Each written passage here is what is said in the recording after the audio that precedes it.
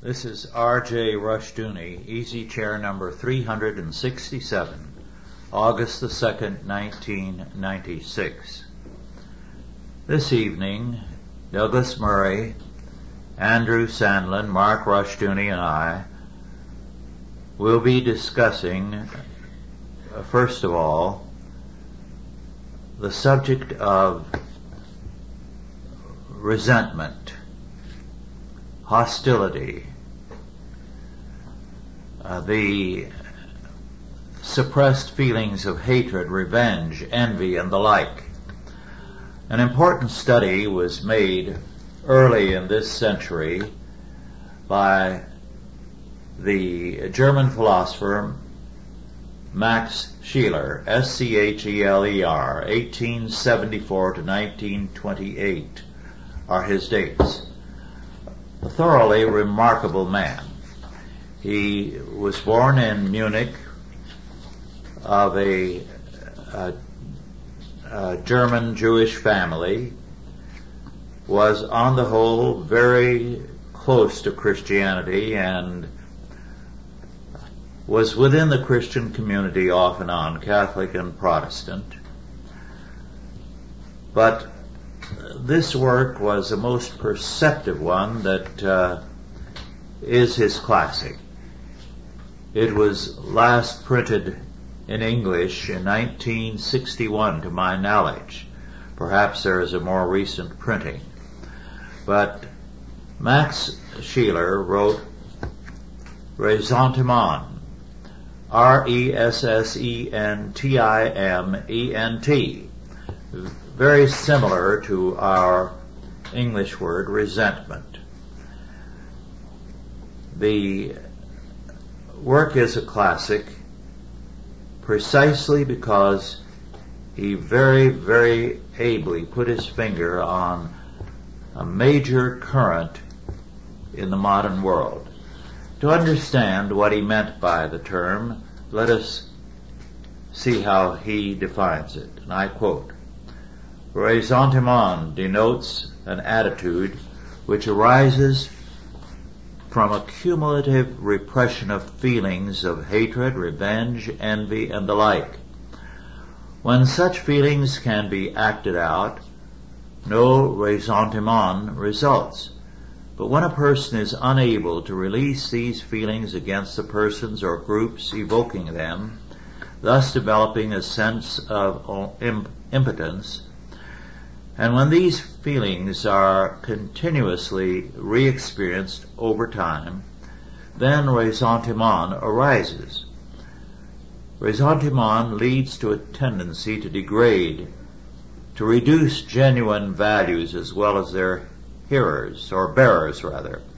As distinct from rebellion, ressentiment does not lead to an affirmation of counter values, since ressentiment imbued persons secretly crave the values they publicly denounce, unquote. The word ressentiment is French, although Scheler was a German writing in German. Now, the word as he defines it is a bit narrow than we're going to more narrow than we're going to consider. We will take it from the English term resentment, hostility, suppressed feelings of anger and rage against other people in society.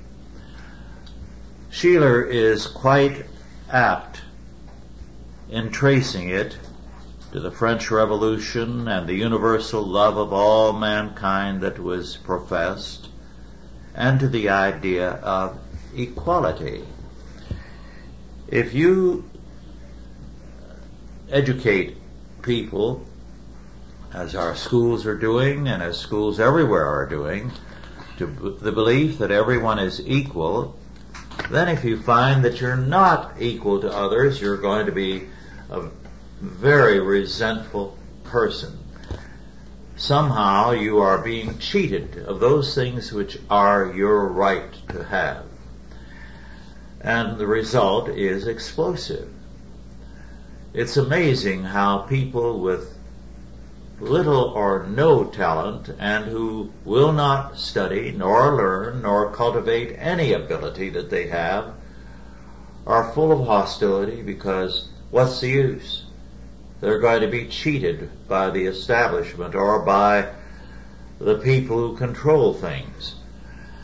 Now, one of the worst notions that has ever plagued mankind is the idea of equality. People are not equal. They're different. And when the Bible uses equality, it uses it in a different sense and to apply only to the fact that God's grace is the same to all.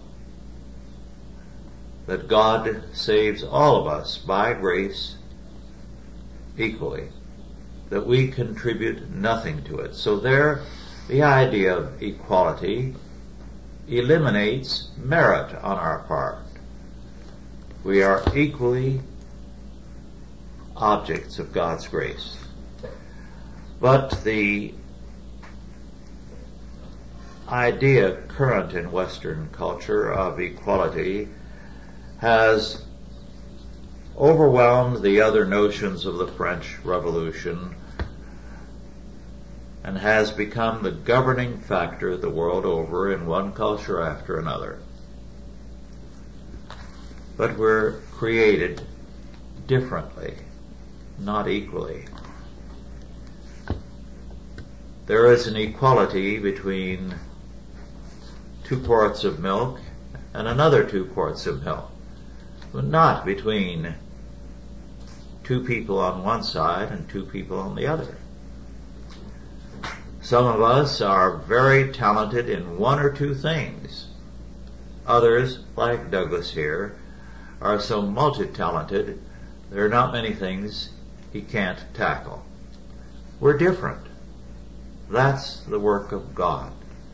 But a culture that stresses equality is headed for explosions, because you cannot teach people that they are equal without them demanding that everything be equalized. And that's impossible. Well, with that introduction, Douglas, do you want to continue? Well, the political opportunism is one thing that jumps into my mind as being a fertile ground for the exploitation of class resentment. And it's it's an old strategy of divide and conquer. It's been used for centuries, and as a political tool and a weapon to divide people. Today we have division, we have resentment that has been exploited by virtually every group in society has been pitted against each other. We have intergenerational resentment. The politicians continue to exploit it by telling the younger generation that they're going to have to pay 80% of everything they make to support the people on Social Security, yet the politicians are the ones that created the Social Security monster in the first place and have got everybody addicted to it. And so they have this, they build up this resentment. We've got the exploitation of racial resentment, economic resentment, intergenerational resentment, you name it, it's been exploited.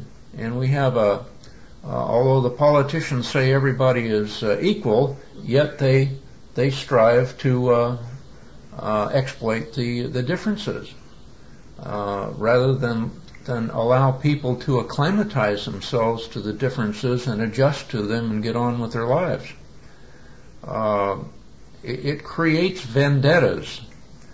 We now are seeing the rise in the Islamic world of a vendetta against Christianity, and it's beginning to play itself out in various forms, and it's going to be a growing problem. many of the Islamics themselves don't understand why Christians have abandoned their faith.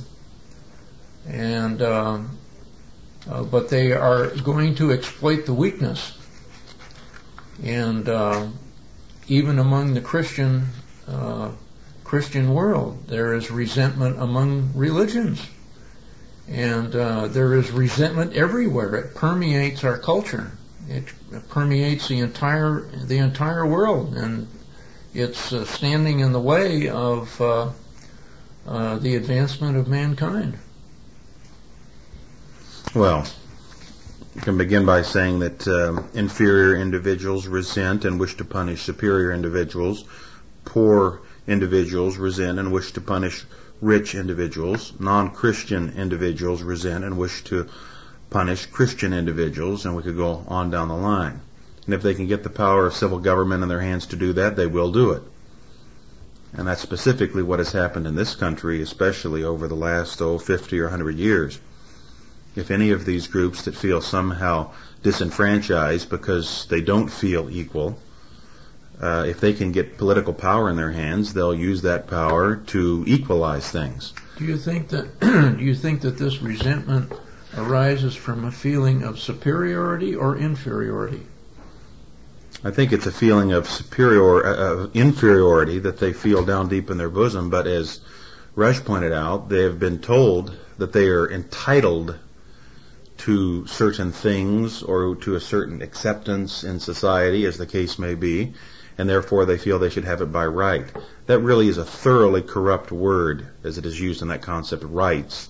It's not really a biblical word as used in the modern sense, probably derived from the French Revolution or not long after that, at least in the modern sense.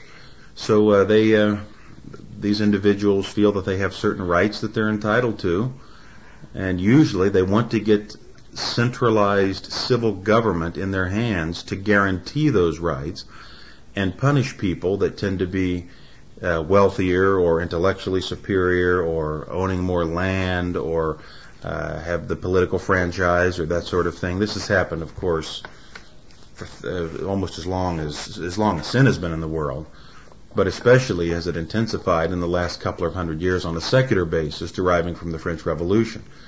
We have the seeds of it in the United States today, and the seeds are blossoming more and more. It's a very sad phenomenon. I think resentment can work the other way too. Resentment can be from the supposedly superior to the inferior.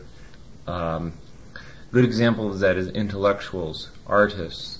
They like being different. They like the fact that most people don't understand what in the world this painting conveys. And they like talking, sometimes scholars, in scholarly terms, or using a terminology that leaves most people in the dust. Professionals such as educators create their own lingo, so most people can't understand what it is they're actually saying when they write articles for other educators.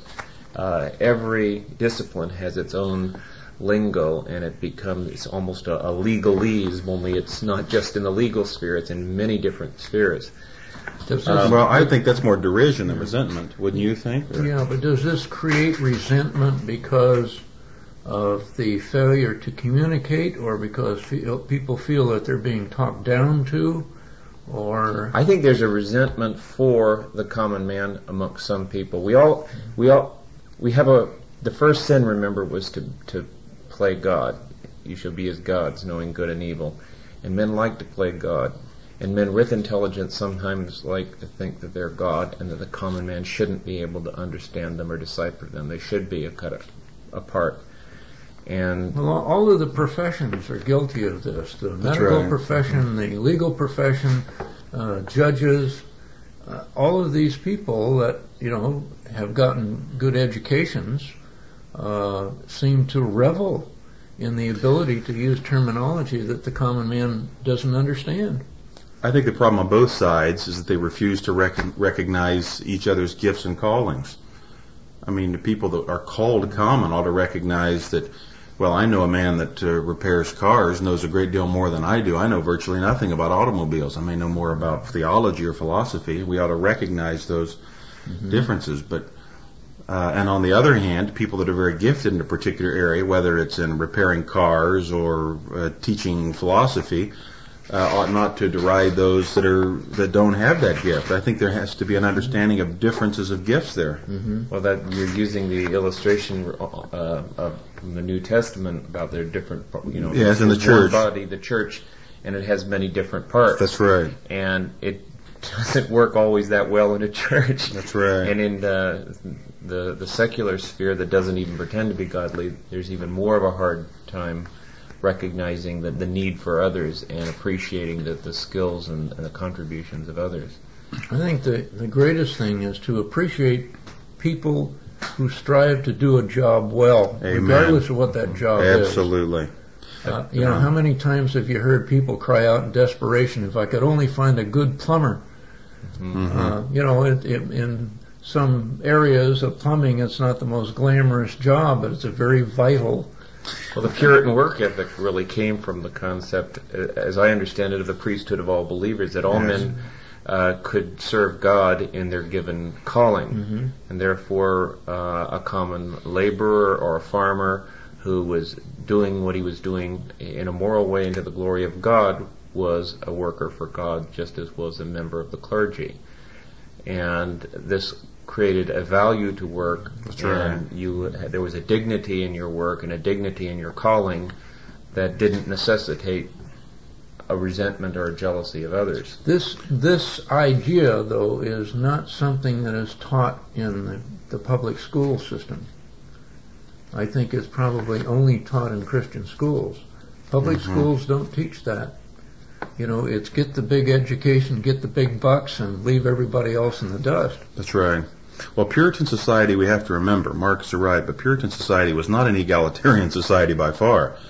So we need to remember that. There are all sorts of differences and different classes and social spheres, but they can all work together if there's a godly understanding, a sensible understanding of differences, of inherent God-given differences. There doesn't have to be fighting and arguing and bickering over the matter. Unfortunately, intellectuals can tend to feel inherently superior. Politicians especially can feel superior, especially when they have power. I noticed appreciating the differences of others and recognizing that sometimes differences are necessary.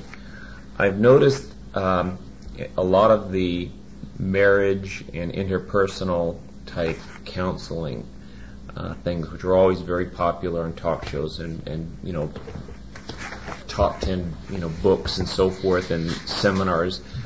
A lot of them are focusing now on the inherent differences between men and women. Brilliant deduction, Watson, right? Yes. Well, for a lot of time there was this idea that there wasn't the differences. Now they're recognizing that there really are differences, and they use different analogies. And one has said men are from Mars and women are from Venus, and they use different analogies, but they have finally come around to the point where women are different, and men have to realize that women think differently if they're ever going to understand women, and women have different needs, and they perceive their needs differently than the man perceives. And they finally recognize that, and it's very interesting, and it's very almost biblical without using biblical terms. What they don't come around and says is they're different because God made them different, and God made them for a particular purpose, and they both contribute to the relationship. Mark, I've got to add this. It was about 6 months or a year ago.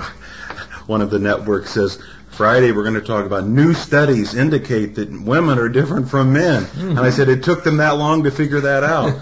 That's precisely, people are at war with God's order, the created order, and therefore they tend to gloss over those differences, and they tend, especially, of course, feminists in modern culture and others. The whole reason that the media makes those kinds of pronouncements so that they can appear to be the first one on the scene to find this out.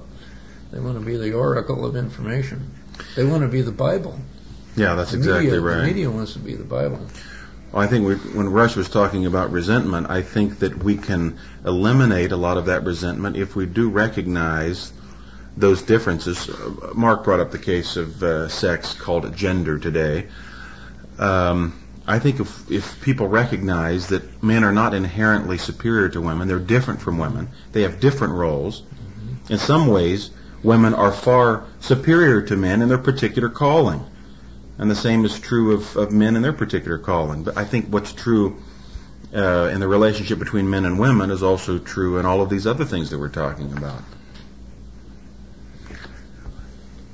If I may go back to Sheeler's book, he makes an interesting observation. I quote, "Universal love of mankind becomes progressively more powerful until the French Revolution, when one head after another was struck off in the name of mankind." That's right. Unquote. Now that's a very apt observation. If you have a false value, you're going to be a hypocrite. And if you believe that you love everybody and that's a mark of your political party or your group or your intellectual co-equals, then you are going to show a hostility for other reasons. That's right. Towards those you resent. Because you are not going to eliminate your hostility and resentment.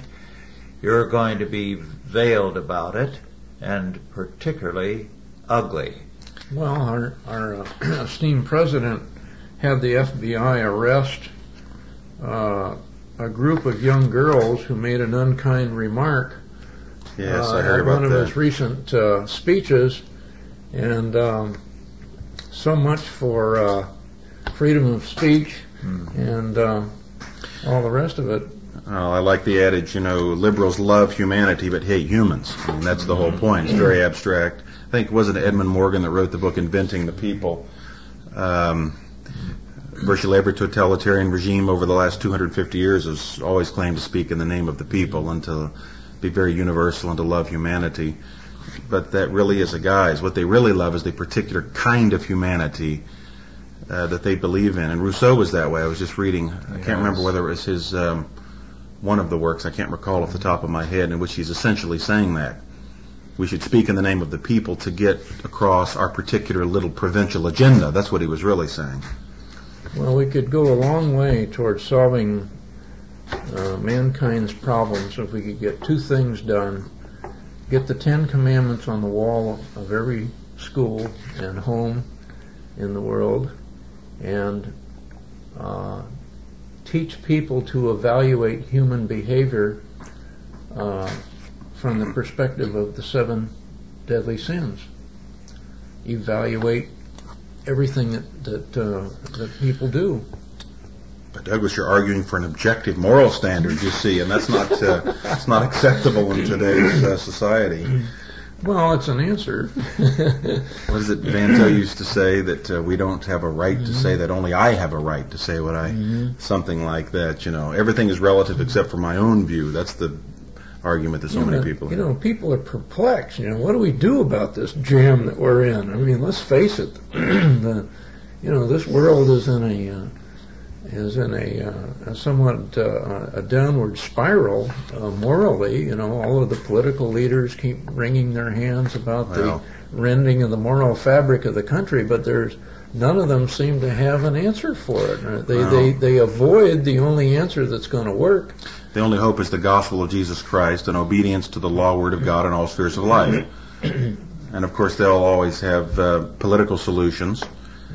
And we as Christian Reconstructionists are often misrepresented. We don't believe in ultimate political solutions. We believe in biblical solutions, Christian solutions that have implications for politics. But that's the only hope for mankind.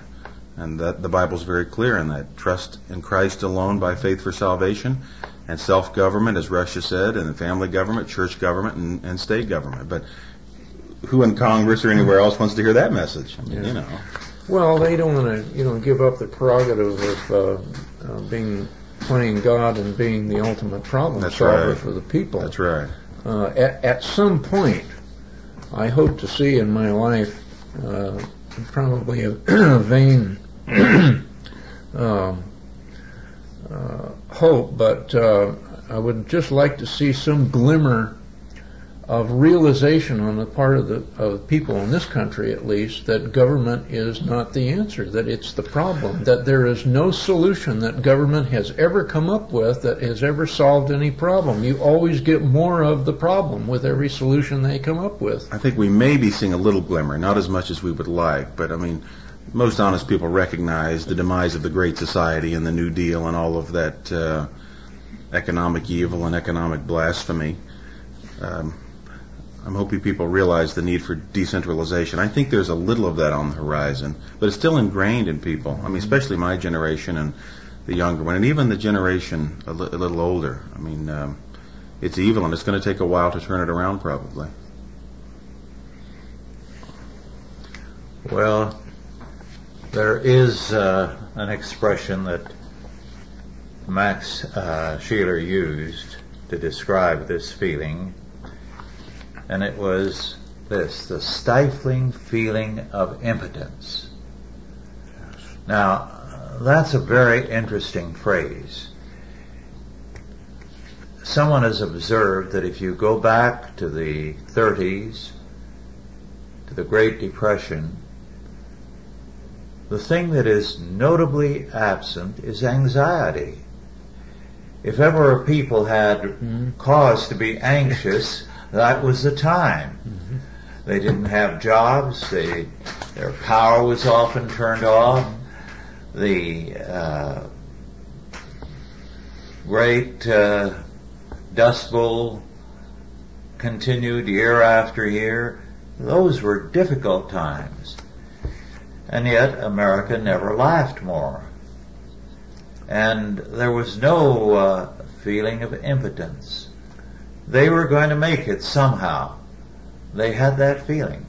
But now everybody feels impotent. When they're well off, they're driving good cars, they have more than their parents ever dreamed of having, but somehow life is cheating them. What are they dreaming about? What do they imagine that they can have or should have that makes them feel so impotent? It's an interesting aspect of our time. Well, one of the indicators is that we have a growing suicide rate among teenagers. Now, kids are pretty perceptive. For one reason or another, they seem to have no hope. That's right. I think that this impotence grows out of having no hope, and people who have no hope have no faith. I mean, it's That's a logical right. progression Absolutely. from no faith to no hope to impotence to resentment. Well, if you get rid of God, there's only chance. And if you live by chance, then there is ultimately no hope. And I think that's one reason there's a difference, Rush, that you were talking about. At least there was a residue, as you know, in the 30s of a belief in God and predestination. Mm-hmm. Maybe not in a theological, sophisticated sense, but a residue of it. But that's largely gone today. We live in a relativistic culture, so everything springs from the womb of chance. So there is no hope. Man has to make his own. Well, too many people gave up faith. They traded faith for the New Deal and the promises of socialism. Yeah, and now that that's failed, they have nothing else to bank on. Well, this feeling of impotence is so much a part of our time that we've lost a sense of reality. The movie heroes, the television heroes, are not normal people meeting the problems of life realistically and with patience, but they're impossible people. They go out and wipe out an army, they solve all problems miraculously. We've lost touch with reality, and that is a kind of impotence. They believe in instant solutions. Instant solutions, yes. It was back in the 60s when I was traveling that I encountered something that since then I have encountered more than a few times and heard about a great many times. I was speaking in this one place, and this pastor, rather successful man, was telling me about a very close friend who had suddenly flared up at him, quarreled, and for no reason at all, except he blurted out something about, you think you're good because you've got a big successful work going on here. In other words, envy. And I cannot begin to recall all the times I've heard about that, not only among the clergy, but among people generally. Some friend, with no problem between them, for no reason flares out angrily, is very hostile, and what comes out in one statement or another, how dare you be more successful than I am? And that's the gist of it. And there's a shocking amount of that going on in our time. So much so that on one occasion I was in one city, and this businessman, very successful, who was a devout man, things he had done for the community and for Christian causes were so numerous that you realize this man was putting most of his income into being a Christian, helping others. I would say, having visited in his home, that he obviously lived more modestly than any of us here around this table. He was very dedicated in his faith. And apart from making sure that his children and grandchildren would be reasonably well taken care of, and his wife, if he were to leave her a widow, this was his life. And yet what bewildered him was the resentment of others. They resented him because he was so successful. They resented him because he was such a good Christian. They resented him for everything. And he said in bewilderment, I can't seem to do anything right as far as these people are concerned. Now, this is all too true in our time. That's right. And I can vouch for the fact that I've experienced a few episodes of that sort. And some people assume that because we have a worldwide organization and influence, somehow we have a major center here. Well, that doesn't surprise me, because I've seen groups, when they start up, spend all their money for a long, long time and doing nothing but building up a headquarters, a large suite of offices, secretaries, everything. All we have are 2 girls part-time, half a day each, a tiny, cramped office, and yet when some of these people who have built up things and are not accomplishing much are told that, they only get angrier. They're only resentful. And this is so much a part of our culture today. Resentment that others are doing better in some sense, or are having more of an impact, or are enjoying their work and life more than they are. Well, That in itself is an insult to them. it starts very early. You've got sibling rivalries and families. If it's not guarded against, you've got conflicts in the classroom where some of the kids are a little quicker to understand than others, and the ones that are not as quick will pick on the ones who are quick, and so kids get it's almost a pecking order very, very early if there's no one around to alleviate that. Don't you think all of this ultimately derives from hatred for God's predestinating hand, that God has a right to make people different? He has a right to deal with people as He will. Rush, you were talking about those that have resented you and Cal Seaton. Of course, people that hate predestination, that hate that God has His own right, if I can use that word, to choose, what does He say in Scripture? He is the potter and we are the clay. Shall the thing formed say to the thing that formed it, why have you made me like this? Well, they think God should be an egalitarian, don't they? Yes. Well, look at the all men are created equal.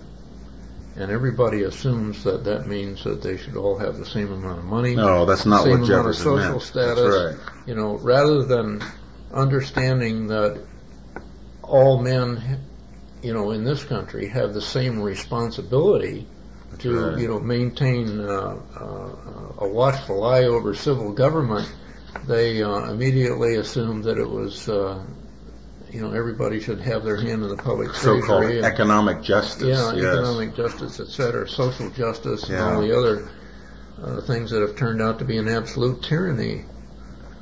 Right. Well, I was an adult before I ever heard of sibling rivalry and about the terrible things done by parents preferring one child over another. It never occurred to us that there might be a preference on the part of our folks. We didn't think that way or question anything they did. See all of these problems you avoided because you weren't so smart? Yes. And I can recall when I was of age, I occasionally heard from someone or other of cases where a child or a young person in their teens was picking up this new language. And when they would whine to their parents, "You prefer him or her over me," the answer was, "And why not? You're such a stinker. Who wouldn't?" Yeah. So they were put in their place. Mm-hmm. But since the war, it's become progressively a deep psychological problem. And you're entitled to feel resentful because you are not preferred over your brother or sister no matter what you did. Yeah, but don't you think these psychological terms have simply become control mechanisms that Yes. these credential frauds Yes, of course. use to Clearly. maintain power over people? That reminds me of what you said, though, Rush. You wrote one time, must have been years ago, on the heresy of unconditional love, that parents, Yes. ought to love all alike, and it doesn't matter what any child does or anybody does. Of course, that's a part of the modern so-called Christian psyche as well as the psychological jargon. But Douglas, you're certainly right. I think they just sort of invent jargon to suit their purposes, to control people. For some of these Christian call-in programs, some of you may be aware of, the psychologists, and it's amazing all these little buzzwords they use, and these women and men feel so important now that they're diagnosed with this psychological problem, Well, it's some cocktail talk. Yeah, exactly, yes.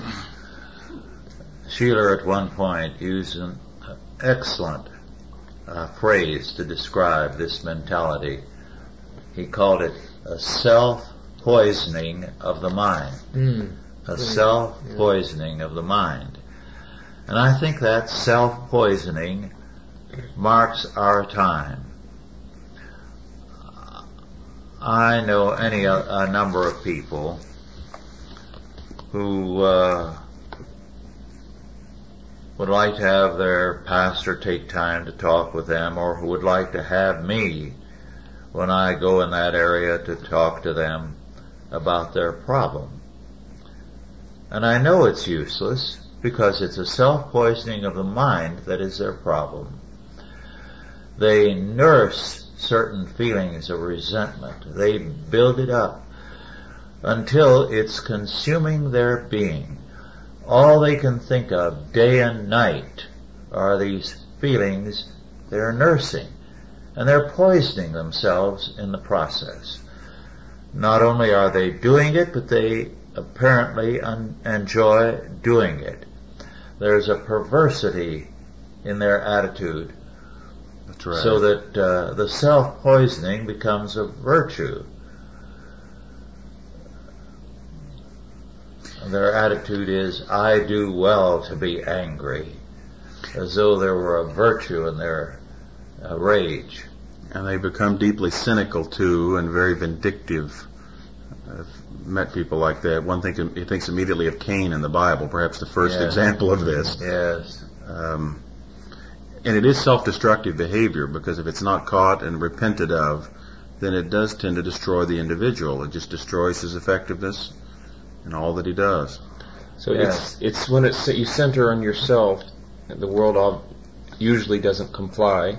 That's right. And you become upset. And we're in a very materialistic age, and so a lot of the envy centers around what I don't have and what somebody else has.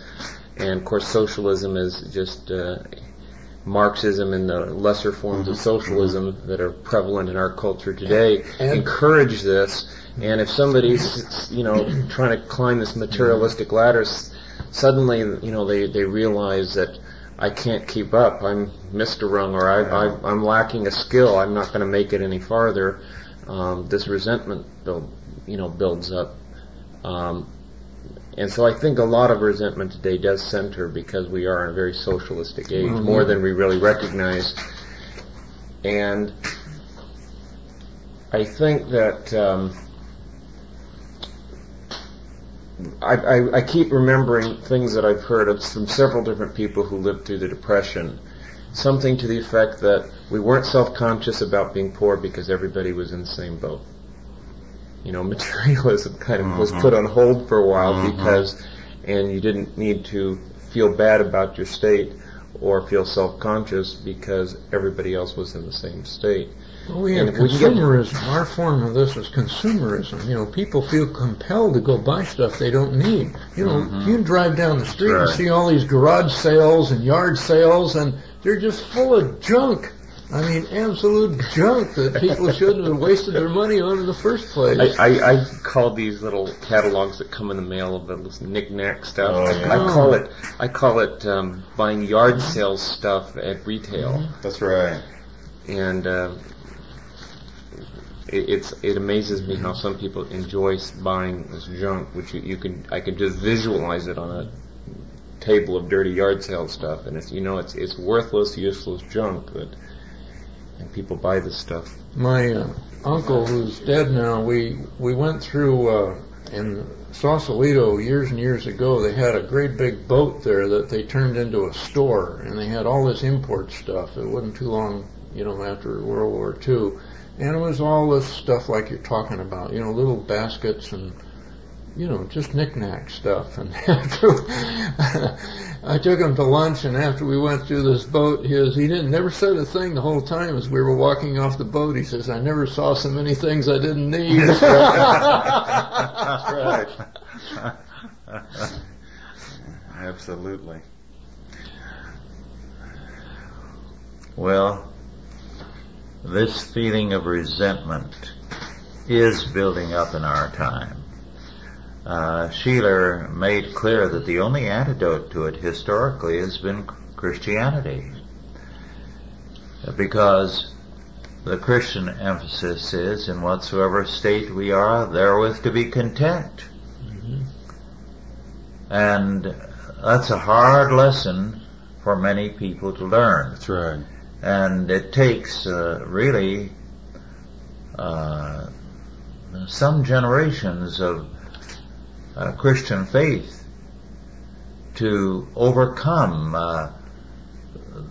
the kind of perpetual discontent that marks the world. Because people outside of Christ are discontented. And they, in a sense, relish their discontent. They see it in some instances as a mark of a divine discontent, someone called it, and the fuel for progress. But it isn't. It isn't anything that leads people to advance themselves or develop things or contribute to civilization, but rather it's a perpetual resentment because you don't have what others have. I think that is very much with us. Would it be fair to say that socialism is essentially a resentment culture? I mean, it's yes, fueled very on, well put. It's fueled on resentment, is it not? I yes. mean, that's how politicians are able to, equalize everything, which is to say, steal from some. They're voted into power by people who are governed by resentment, I would think, at least envy. That is true of the left and right today in most countries. The left makes resentment of those who are successful its selling card, whereas the right tends to make resentment of those who are not successful a ground for doing something to these people, hostility to them, whereas Christianity teaches contentment plus reaching out to everyone, rich or poor alike. That's right. With the faith, Amen. The gospel. And biblical law is clear on that in protecting those that are less fortunate, not by redistribution of civil government, but by godly charity in the family and the church and so forth. And biblical law makes it mandatory that we be not partial to the rich because they are rich, or hostile to the poor because they are poor. Resentment can work both ways, as Mark observed earlier. That's right. Andrew, let me put you on the spot. For somebody who wakes up tomorrow morning feeling resentful or vindictive or feels they've got an axe to grind, what practical steps, if they don't want to go through another day of that burden, what practical steps can they start with to unburden themselves? Got to recognize it's sin, first of all, and not try to psychologize it, and explain why it is. We can always find good reasons, to rationalize why we are the way we are. And second of all, I think, is to recognize the predestinating hand of God, that God puts us in particular situations, that He is in control. I got to recommend Rush's writing, By What Standard, the little appendix. I think the appendix itself is called By What Standard, is it not, Rush? Mm-hmm. Dealing with Job. He points out there that the final lesson that Job had to learn is that man must live in terms of God. God does not live and exist in terms of man. That's the great lesson of the entire universe. I think if people understood that, a great deal of resentment would be gone. That we are here for God's purposes. God does not exist for our purposes. And those difficult things that we endure and that we go through, God has a reason for them. I think if people recognize that, then that's going to go a great deal toward getting rid of a lot of their resentment. God can do what He wants to with so-and-so over here. That's not our business. We're called, Ecclesiastes 12 says, to faith and obedience. Fear God and keep His commandments. This is the whole duty of man. Now, of course, that's easier said than done, you ask me, but I think that's what we have to recognize, and that'll solve the problem, I believe. At least go toward solving the problem, contribute towards it. One of the things Sheeler says in his book is that ideas do have consequences, that if you begin with a mechanistic or a biological explanation of things, of life, for example, you are going to reduce all life to that. As he says, biological theory reduces them all, every aspect of life,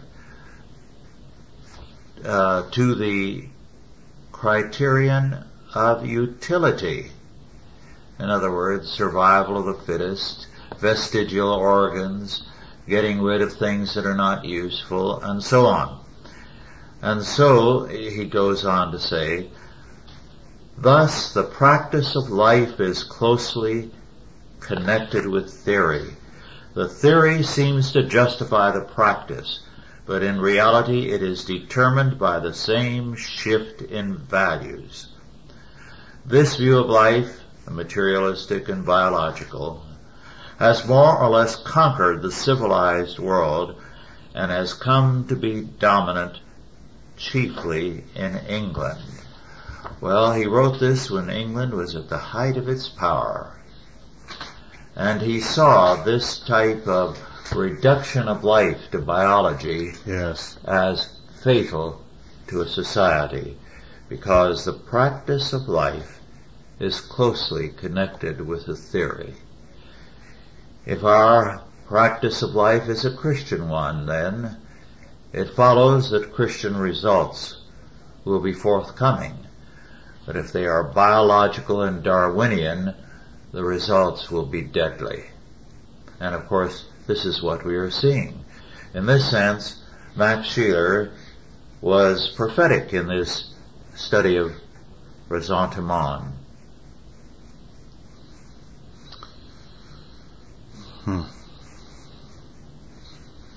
There's not much to add to that. That's precisely correct. This means then, to turn to a more positive note, or first negatively, there will be no recovery unless we sweep the intellectual grounds clear of all the false ideas about life and the world. And positively, as we have more and more homeschooling and Christian schooling and Christian reconstruction, we are going to restore the proper perspective. We will eliminate resentment. We will create a culture in which men seek the approval of God by serving Him rather than by trying to knife one another because they're not better than the rest of the pack. The things that the false view of equality produce include a demand for leveling and at the same time a great deal of snobbishness. People withdraw into their own circles. We are better than they. And as the superior ones, they will have all kinds of balls and parties to raise funds for this or that ostensibly good cause. They are not of the pack. At the same time, it leads to a world where everybody is dressing alike, but as soon as they do, those at the top dress differently because they don't want to be a part of the great equal mob. So that there's a tremendous self-hatred that is created by resentment and by equality. And the two feelings go hand in hand. Equality creates resentment towards others who are better than one is, and equality leads to a destructive attitude towards all those who are better than we are.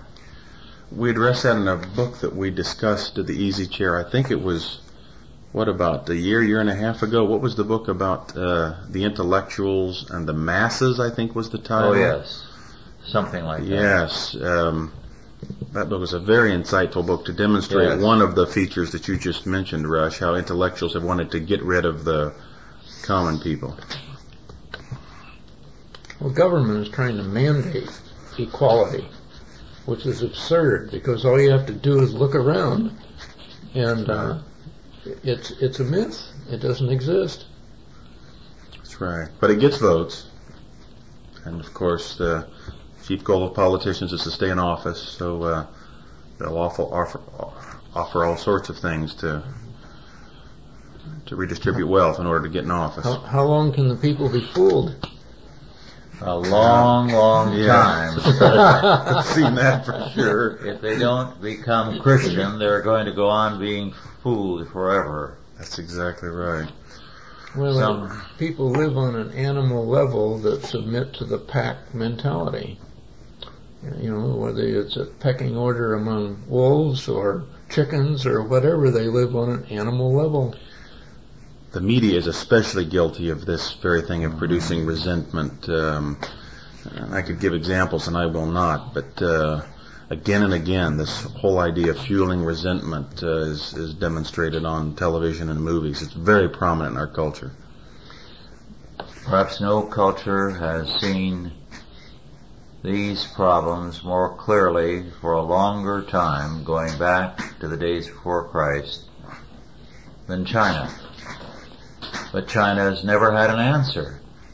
Again and again, thinkers in China have analyzed the problem, and yet, because they have a thoroughgoing relativism, they can make no change.